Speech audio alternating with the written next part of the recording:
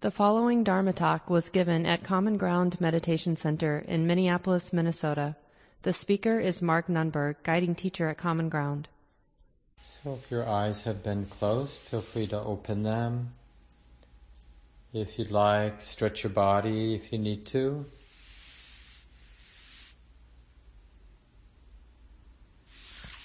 So again, it's really nice to be with everybody. I know some of you, but a lot of you I probably don't know, haven't met. So I'll just give a brief introduction. My name's Mark Nunberg, and way back in 1993, my spouse, partner, Win Fricke, and I started Common Ground Meditation Center. We get Win to teach some of the times at Common Ground, but she's a full-time professor at McAllister College in the theater and dance department. So I'm the guiding teacher, and we now have an associate director, Shelley Graff, who does a lot of teaching at the center, and a number of other teachers. And we're a Buddhist meditation center, and the Theravada, or early Buddhist tradition, similar to the kind of Buddhism you'd find in Thailand and Sri Lanka and Burma, Cambodia and Laos, a few other places in Asia. And it's the kind of Buddhism that is a little bit less ornate and more sort of grounded in this person, this particular teacher that we refer to as the Buddha, just the human being, of course, who, through studying with some of the teachers at the time and really, in some ways, going his own way, came upon a pretty deep understanding of his own heart and mind, and also had the talent to be able to articulate what he had come to understand, so that over the generations, people have really benefited from these teachings. And it's kind of like an art and science of the heart and mind. That's what Buddhism really is. This, especially this early Buddhist tradition. It's not really so metaphysical as it is psychological, but calling it psychological sort of makes it seem more like a therapeutic or a healing practice. And it is.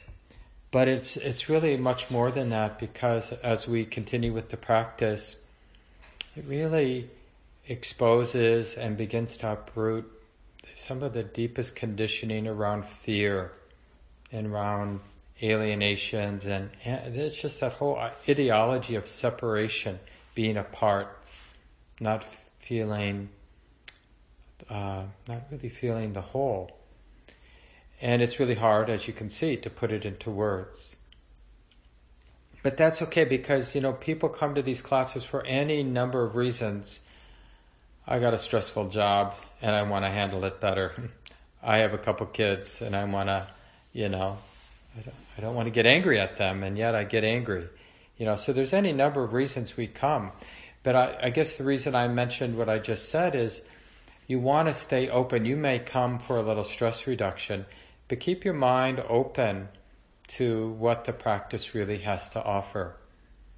And I always say this at the beginning too, some things you maybe can learn in 6 weeks, but what we're after, it's really a lifestyle that's against the stream of our culture. We're like, to the degree this makes sense, you feel like, oh yeah, this makes a lot of sense. It's a valuable thing for me to begin to integrate into my life. Well, then you're talking about a lifetime of practice. And the 6-week course is really designed to give us enough of a taste to have some sense of whether this is important. I need to make time. I need to make space for this, so that I can begin to cultivate this lifestyle of awareness, instead of getting swept along by our more cultural vibe of distractedness and superficiality and reactivity, because isn't that really the way it is? And in some ways our economy, it thrives because of these deep values of distraction, and entertainment, and addiction to intensity of one kind or another, even spicy food and spicy movies and spicy conversations and spicy news items. Have you ever mindfully observed yourself reading the news, especially on the internet, where there are a lot of options, and what news items your attention goes to and what news items your mind ignores? And you'll get to see what I'm saying. So what the Buddha came to understand, just to keep it really simple the first night, is that we human beings, we have a lot of stress. We get pushed around by our likes and dislikes. Just surviving is not so easy. Navigating issues of power and navigating issues of difference. Having an intimate relationship with another human being, let alone raising kids. These are really challenging things. And to help us survive just being a human being, we've learned, and it turns out to not be, it works in the short term, but it doesn't work in the long term. We've learned to rely on a lot of fixed ideas, fixed views, fixed opinions. Like even something we wouldn't think is true, but like even with our partners, those of you who are in an intimate relationship or have a good friend or a sibling that you have a long-time relationship, a lot of that relationship is more about our fixed view. When we're interacting with that person, to a large degree, we're interacting with our idea of that person. We're not really relaxed. We're not really present in an open way when we're interacting with people. And you could maybe even sense it now. You might see one of those 2-inch boxes on your Zoom screen right now, and you might just get some superficial characteristics of somebody, the color of their skin, sense of their age, kind of clothes, kind of home. And very quickly we have an idea and we're not really showing up. You might have that about me. You probably do. This is how our mind works. And we're not going to lose, and we don't need to lose this capacity of creating an idea. It's more about how fixed the mind is with the ideas that we do construct. And we're constructing them all the time. And that doesn't have to be a problem. So what the Buddha discovered is that at the root of our stress, like life being burdensome, it's hard to raise kids, it's hard to have a partner, it's hard to earn a living, it's hard to engage the world to make it more just and to respond to the groups of people that are not being treated well, like the injustice in the world.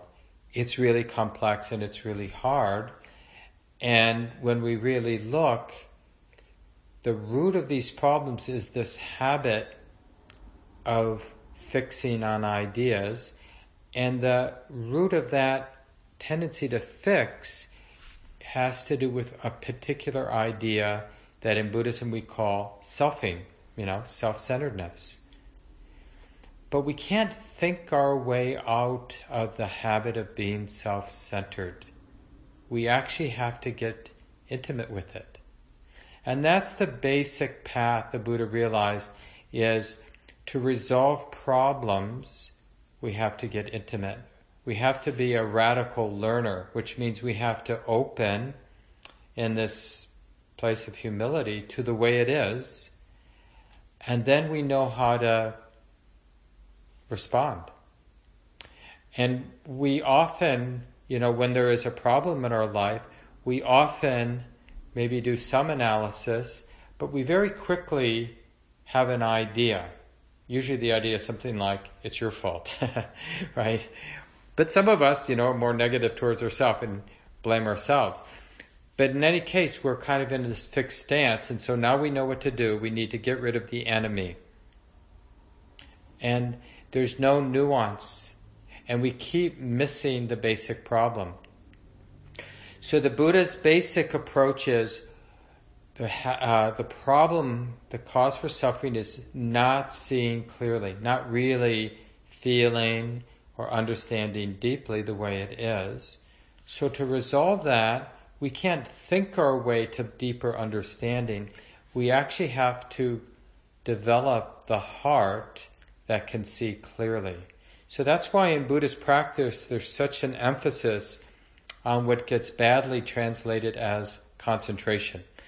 Concentration is not a very good word, English word for the Pali word samadhi, because when we hear concentration, we almost always think about focusing attention, like a one-pointed focus, and that's not a very good translation of what the Buddha means by samadhi. Samadhi is that stable, settled, clear, balanced mind or heart. And that balance, that stability, can actually see what we're not seeing. And in Buddhism, we call that insight, vipassana. So Common Ground Meditation Center, where I teach, is a vipassana or insight meditation center. And generally the Theravada or early Buddhist tradition, as it's come to the West, we don't often use that word Theravada, which just means the teachings of the elders. We generally use, it's a Vipassana center or insight meditation center. That's the word you hear often. And the reason we emphasize that word Vipassana or insight is, that's the whole reason we meditate. We're training the attention, training awareness to be stable. In a way, unflappable. Unflappably aware of the way it is in the present moment. And it just sets up the deepening of understanding. Because otherwise what people do is they read about what others have said deep understanding is, and then they imitate it. But that's not deep understanding. It's a little stinky to kind of, talk about emptiness or nothing, there's no self, or these really interesting philosophical ideas, but they're not based on our own experience. So the real emphasis in practice isn't so much to understand intellectually the underlying nature of experience or the underlying nature of the mind, but to develop those particular muscles, mental muscles, to have stability of present moment awareness throughout the day. So when we're doing our formal sit, let's say you're fortunate you can put aside 45 minutes every day during these 6 weeks to practice, or maybe twice a day, 20 minutes each, right? Or maybe you only have 5 minutes. You've got 3 kids, you got a busy job, and you can just do 5 to 10 minutes a day. So that formal time, it's really just you're optimizing the conditions, reducing things that are distracting, so that it's a little bit easier to find that stability, that continuity of present moment awareness. But actually, we want to practice all day long. But when we're in the middle of our day, at work or wherever, the mind is going to get lost in thought, it's going to get absorbed in some activity, and for long periods of time, we're not going to be aware that this is being known. That's what we mean by mindfulness. Mindfulness is this stability of awareness that recognizes, this is being known. Like right now, we all have a body, and we can have a body and never be aware that we have a body. But right now, because I'm prompting us all, we can be aware, sitting is being known. The sensations of sitting, they're being known now. Right? So then there's a moment of awareness. Now, as the evening goes along, we got another hour, a little less, can we sustain, at least in moments, how many moments between now and 9 o'clock can we have a simple, reflective knowing, sitting is like this, or hearing Mark's voice is like this, or seeing the screen. Not looking at this person, or because that kind of is like we get absorbed in my ideas of who I'm seeing and who they are, but that more soft gaze. Oh yeah, this is seeing being known. Hearing is being known. That's the stability of awareness. And the more of that stability of present moment awareness, what we call mindful awareness, the more of that we have, the deepening of insight happens naturally. You can't actually stop the deepening of understanding, the deepening of wisdom, the more you have the continuity of present moment awareness. And the important thing to remember is we can't go directly to becoming a wiser person. Wisdom, real human wisdom in terms of understanding our heart and the heart, understanding the nature of experience, and in particular understanding how suffering, how stress arises, and how it ceases. It arises naturally from only one source, the continuity of present moment awareness. Anybody you've bumped into in your life that seemed to have a lot of natural, grounded wisdom, that wisdom that you sensed in that person could only come from this way. Try getting wise any other way. I don't think it works. And that was certainly the Buddha's take on it, on the issue too. In fact, there's a story we mentioned I was doing the Common Grounds Buddhist Studies program last night, and there's a famous story right the night before the Buddha died. There was a wanderer seeking teachings, and the Buddha was under a tree, kind of out, in the woods near a town, and he was supported there with some of his longtime students. And, he was on his deathbed, so he was obviously very weak. He's 80 years old, on top of being really sick. And this wanderer shows up, the seeker shows up, looking for the Buddha, because he has some questions. And they try to send him away, but he was persistent. And then the Buddha overheard and said, okay, I'll talk to him. I'll give him some teachings. And it's just a really sweet little story, there on the deathbed. And the person was just wondering, the question was sort of this, I met a lot of powerful teachers in my day, and they all tell me they know the answer. And so now he's asking the Buddha, how do I know who I should listen to? And so the Buddha sort of rejected. He said, listen, don't worry about that question. I'll tell you what you need to know.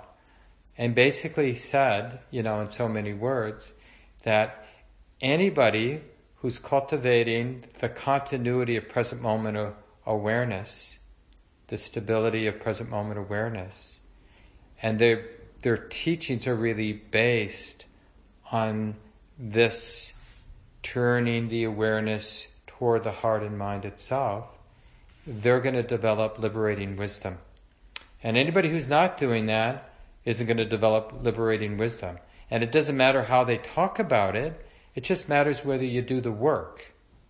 If you live a life of distraction, not being aware of what's happening here, we can repeat, do the same thing we've done before, get the same results. We can be trapped in repeated cycles forever. Isn't that true? We know people who keep doing the same thing, getting the same results, because they haven't found the supports or the instructions or the incentives to become mindfully aware. Now just imagine we had some really, unwholesome habit. Could we continue to be a jerk if we had this very clear present moment awareness, seeing it in living color as we were being judgmental, as we were being hurtful, or as we were repeating some harmful addictive behavior? If we saw it and felt it as it actually was, moment by moment, it's really hard to continue acting in unwholesome ways when we're really clear. But when we're oblivious, we can continue unwholesome patterns forever because we're oblivious. And this is the basic premise of the practice, is realizing that there's stress in my life and that I cause other people to be tight and stressful and plant seeds of suffering all around. And sensing, as the Buddha instructs us, that the root of that unskillfulness is something going on in my heart and mind that I'm not seeing clearly. And he gives us a more clear pointing out instruction, right? That it's related to self-centeredness and the greed and the hate and the fear and the sort of delusion that flows from self-centered habits, right?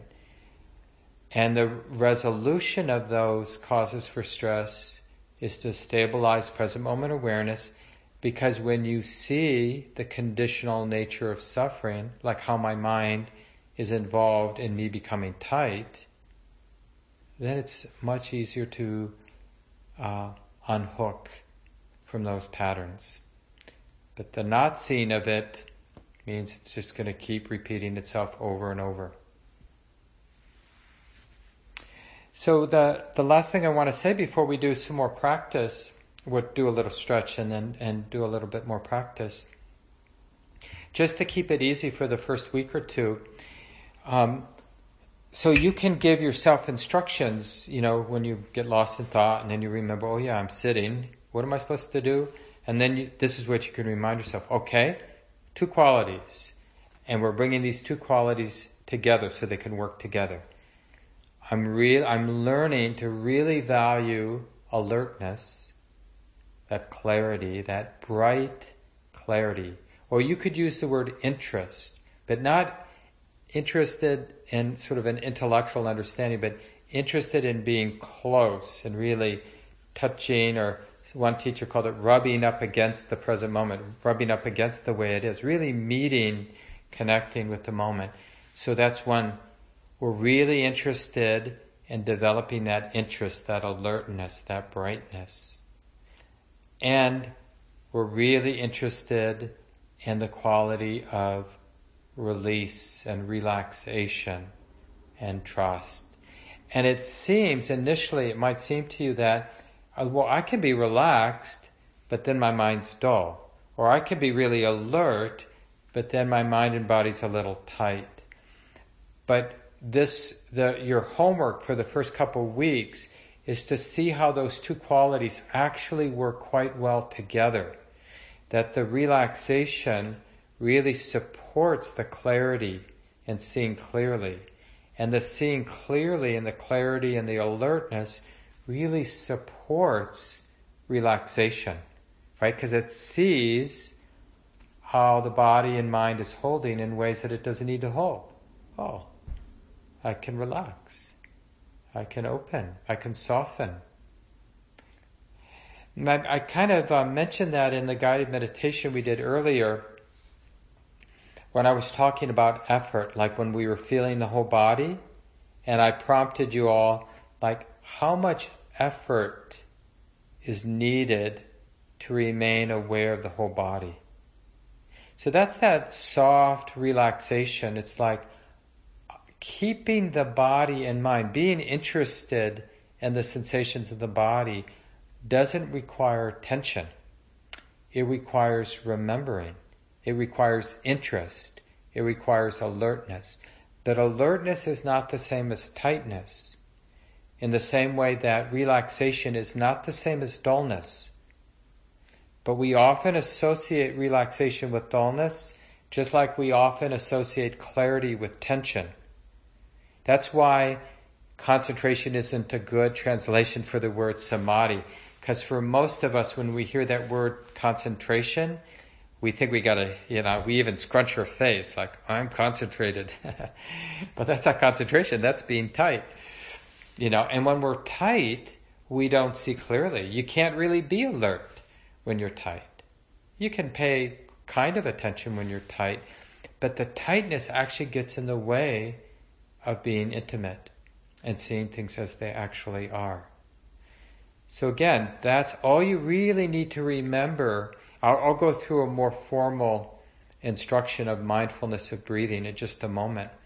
But in terms of reorienting yourself when you get distracted or lost in thought, just bring those 2 qualities to mind. Okay, Mark mentioned relaxation, and alertness. I've got the present moment, whatever I'm feeling in my body, whatever I'm hearing, whatever mental activity there might be, emotional activity. Can I be alert and relaxed? Alertness does not mean controlling the experience. It just means being interested. Relaxation doesn't mean ignoring. It just means being soft, not tight. And so whatever's predominant, just meet it with alert and relaxed presence. That's how we relate to distractions.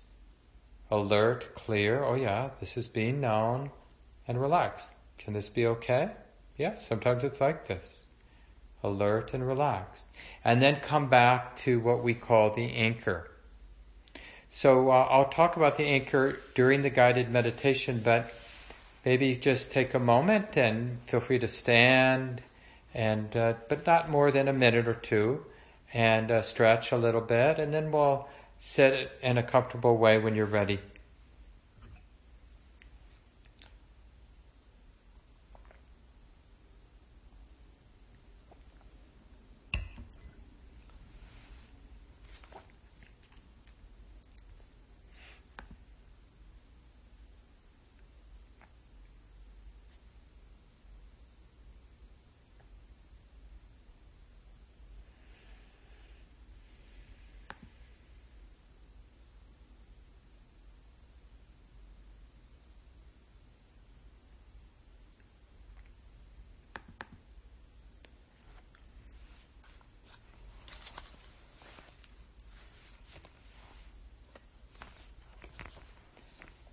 So start thinking about sitting back down, and we'll sit for about 20-25 minutes now, and I'll give some basic mindfulness of breathing just so you have a reference. What we did at the beginning, moving the awareness through the body, that general style of practice we call body scan meditation. And there are many different ways of doing it. But that you've already learned one technique that you can use. That's a really useful technique to kind of have under your belt, something you can do, especially when your mind feels a little distracted and you've had a busy day. Doing a very methodical but kind, soft, relaxed body scan like we did at the beginning, a really great technique to use. But now we're going to do a slightly different technique, and it's one the Buddha really emphasized. And in a way, the Buddha taught many different styles of meditation because there are many ways to work with the mind. But mindfulness of breathing was one of the ones he kept coming back to, and one he did himself. Even well after his deep awakening, he continued to do mindfulness of breathing practice. So just sitting comfortably. It does help to hold the body still, but not in a way that requires tightness. So if you need to move at some point, just make those gentle movements with awareness. But to the degree you can, after you've made your last adjustments, just settle into a relative stillness. And I'll talk more about posture next week, but if you can, appreciating the alignment of the spine without being tight, and inviting whatever muscles can soften and relax to do that. And it can be a nice ritual at the beginning of a sit to breathe in, filling the lungs, exhale slowly, emptying the lungs, and to do that maybe 3 to 5 times. But really slow it down and do it in a relaxed way where you're filling and then emptying the lungs in a very long and easy way.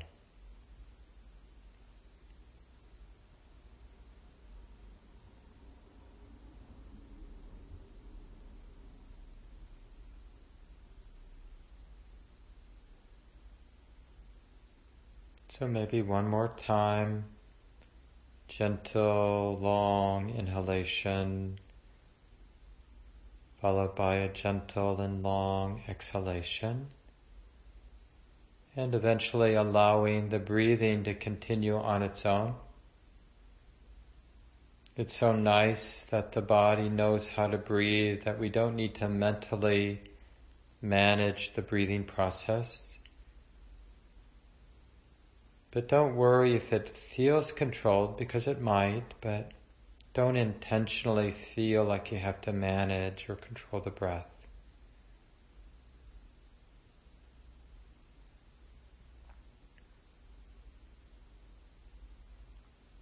And beginning by feeling the whole body sitting sensations are being known. And just notice those two qualities I mentioned here as we're aware of the body sitting. Notice that clarity, that alertness or interest, and how it works well with being relaxed and just allowing things to be.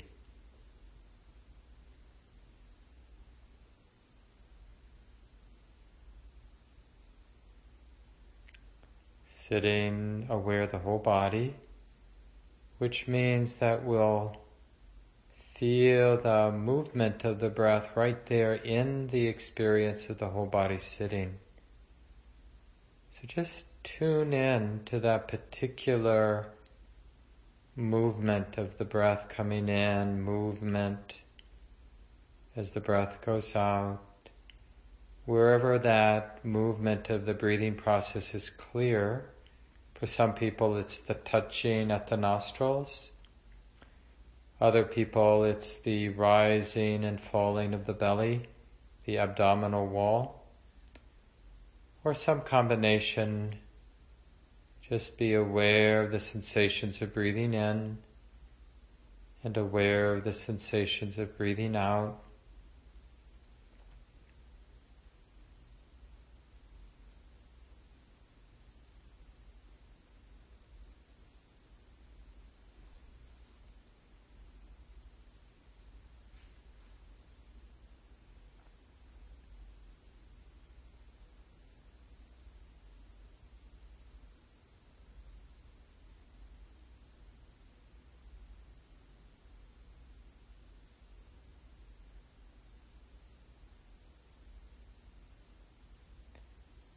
And using this very beautiful interest, see if you can connect with the beginning of an in-breath, and then in a simple way sustain awareness through the in-breath all the way to the very end.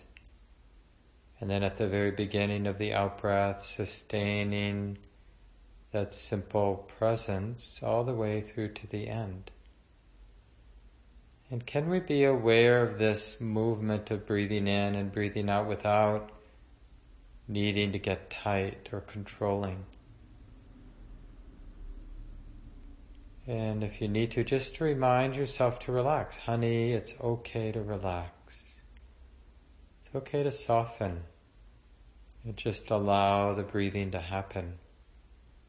Even if it feels controlled or rough, trust that the body knows how to breathe.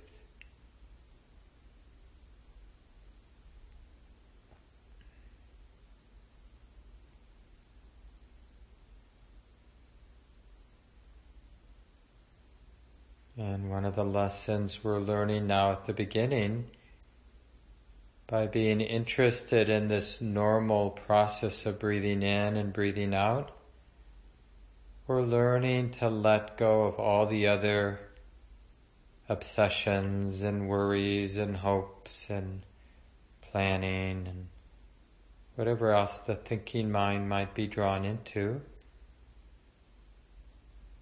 We're practicing putting it all down by cultivating this simple interest, this relaxed interest in the sensations of breathing in and the sensations of breathing out. So let's try that for a while in silence.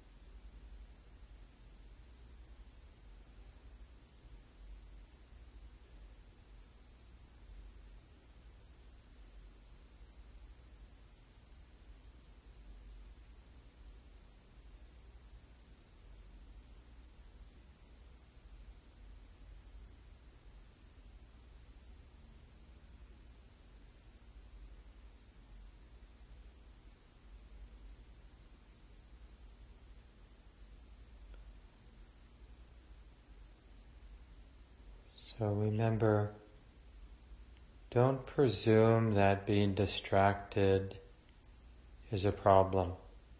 When you notice that your mind is caught up in some thinking or irritated by some pain in the body or whatever it might be, then that's the time to remember those two qualities. You could even ask, can the heart be relaxed and alert with the way that it is right now? What would that feel like, look like, to be relaxed and alert? And you can even use a phrase in your mind. You could say, oh, it's like this now. This is being known. And those words are really coming from this relaxed and clear contact with the way it is right now. Oh, it's like this. This experience of the mind, the planning mind, is being known. Or the worrying mind is being known. Feels like this. So it's important to acknowledge the distractions in a relaxed and alert way, clear way. And then you can come back, feel the whole body, feel the breath moving in the body, and you can work with your meditation anchor, the sensations of the breath, or some people prefer to work more generally with the sensations of the entire body sitting. Either way, it's okay.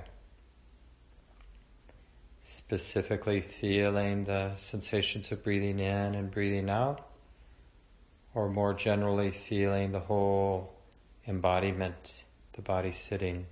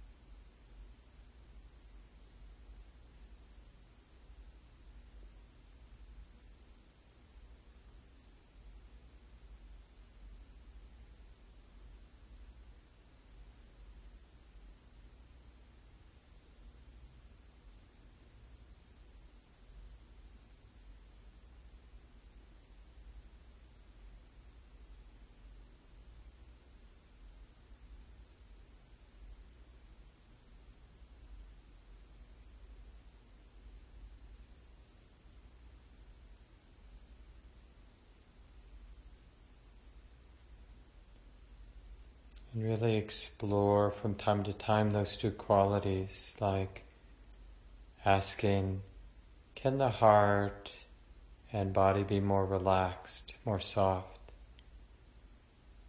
And another time asking the question, can the heart be more alert? Can the mind be more clear, more present, more interested? So that we get a real sense of how those two qualities work together.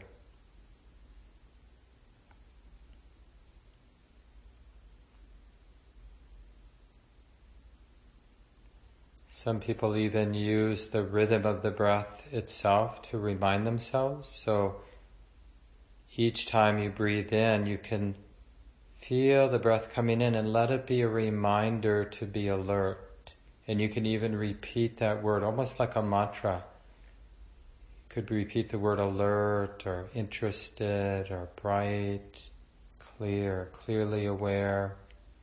So breathing in, seeing things as they are, clearly aware. Breathing out, relax, allow, let things be. So in this kind of way, from time to time when it's helpful, you can give yourself reminders. Use the in-breath to remember to be clearly aware, and using the out-breath to remember to relax and to allow, to soften.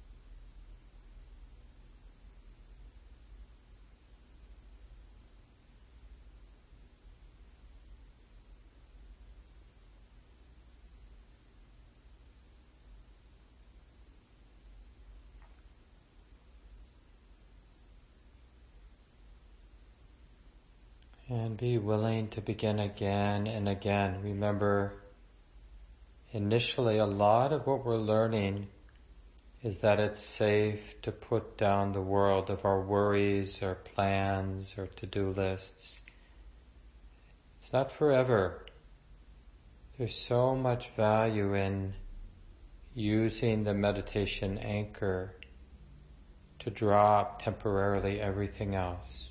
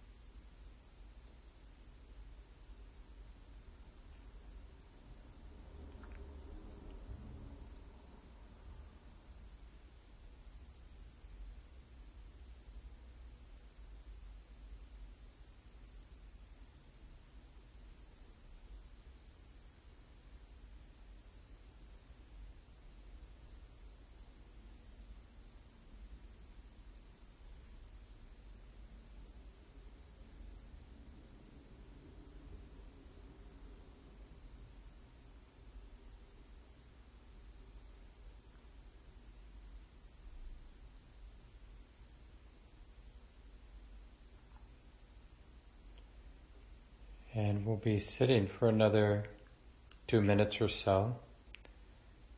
And why not for these last 2 minutes allow the eyes to open if they've been closed. And of course we're not looking around, we're just gazing down, maybe toward the floor in front of us. Body is relaxed as best it can be. Sitting still for just a few more moments. And now let's let go of the meditation anchor of feeling the breath or feeling the body specifically, and instead just notice whatever it is that's predominant, whatever it is that the mind is knowing. Including if there's any self-consciousness, then in a relaxed and clear way, just acknowledging, oh yeah, this is being known, being felt.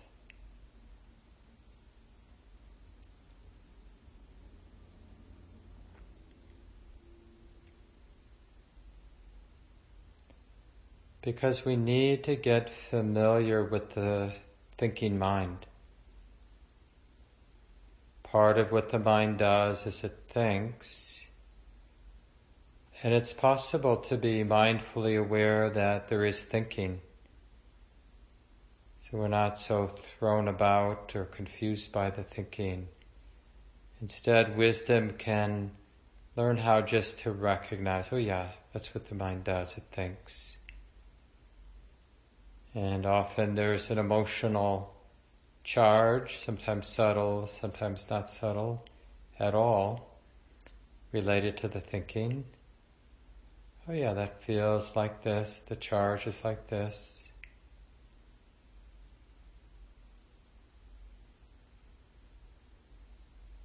So again, we're just sitting for another few seconds, and we're noticing that there is this activity of the body, the 5 senses, right? The flow of sensations that can be known, the flow of sound being heard,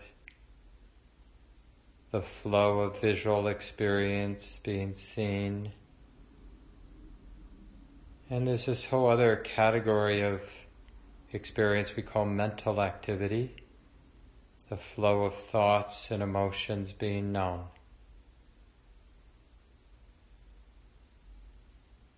And it's this activity of the body and mind that we call ourselves, my life. Or in Buddhist terms we say the experience is something being known. That's what it means to be alive. Something is being known or being felt, one moment after the next.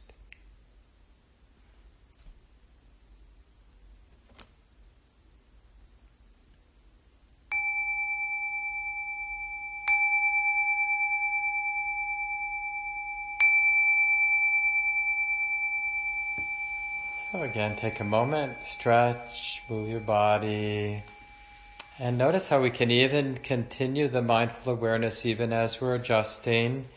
Doesn't have to end.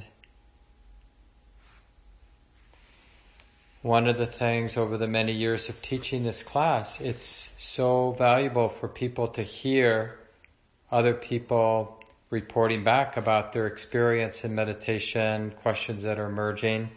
So we're going to always save some time, especially as the weeks go by, to hear from each other. So I encourage you during the week, like I mentioned before, set aside some time every day to sit, whatever you can do, even 2 sits a day. Give yourself that formal time where you've reduced distractions, you found a quiet place in your apartment, your home, cell phone off, pets in the other room, or at least they're not bothering you. So you can just turn your awareness inward to the knowing mind. What's the mind knowing? One moment after another. And you'll find not only is this the most valuable thing, it's also the hardest thing you're ever going to do. So I'm not trying to paint a pretty picture. It's not easy to cultivate mindful awareness. It's just really valuable to do it, even though it's hard. Because part of it is just our animal conditioning to have our awareness go out into the world, to see where our enemies are and our friends are, right? So to be aware in this reflective way what the mind is knowing, it seems a little strange initially until we get to understand it. So give yourself some time to explore. Well, it's 9:00 and I'm really good about starting on time and ending on time. Last thing I want to say is come next Tuesday, even if you really feel this is a good thing for you to be digging into, you might think of 3 or 4 other things you want to do on Tuesday night. So just be aware of that resistance or that not wanting to tune into Zoom. Maybe you've been on the computer all day, you don't want to do another hour and a half, and come anyway. Because you can just be aware of that resistance. Oh, resistance feels like this. Not wanting to turn the computer on is like this. And do it anyway. Really give yourself 6 weeks to check it out, see how it might make sense in your life. And it's been nice to get to know you. Remember, jot down any questions that come up. It will be time next week, and we probably will have even a small group. I can divide you into small groups so everybody can share a little bit about what you're learning. We'll do that for maybe 10 minutes at some point next week. And wishing you a good week of practice, everyone. Hope to see you next Tuesday night. Take care of yourselves. Yeah, bye-bye. This talk, like all programs at Common Ground, is offered freely in the spirit of generosity. To learn more about Common Ground and its programs, or if you would like to donate, please visit our website, www.commongroundmeditation.org. Thank you for listening. To learn how you can support the teachers and Dharma Seed, please visit dharmaseed.org/donate.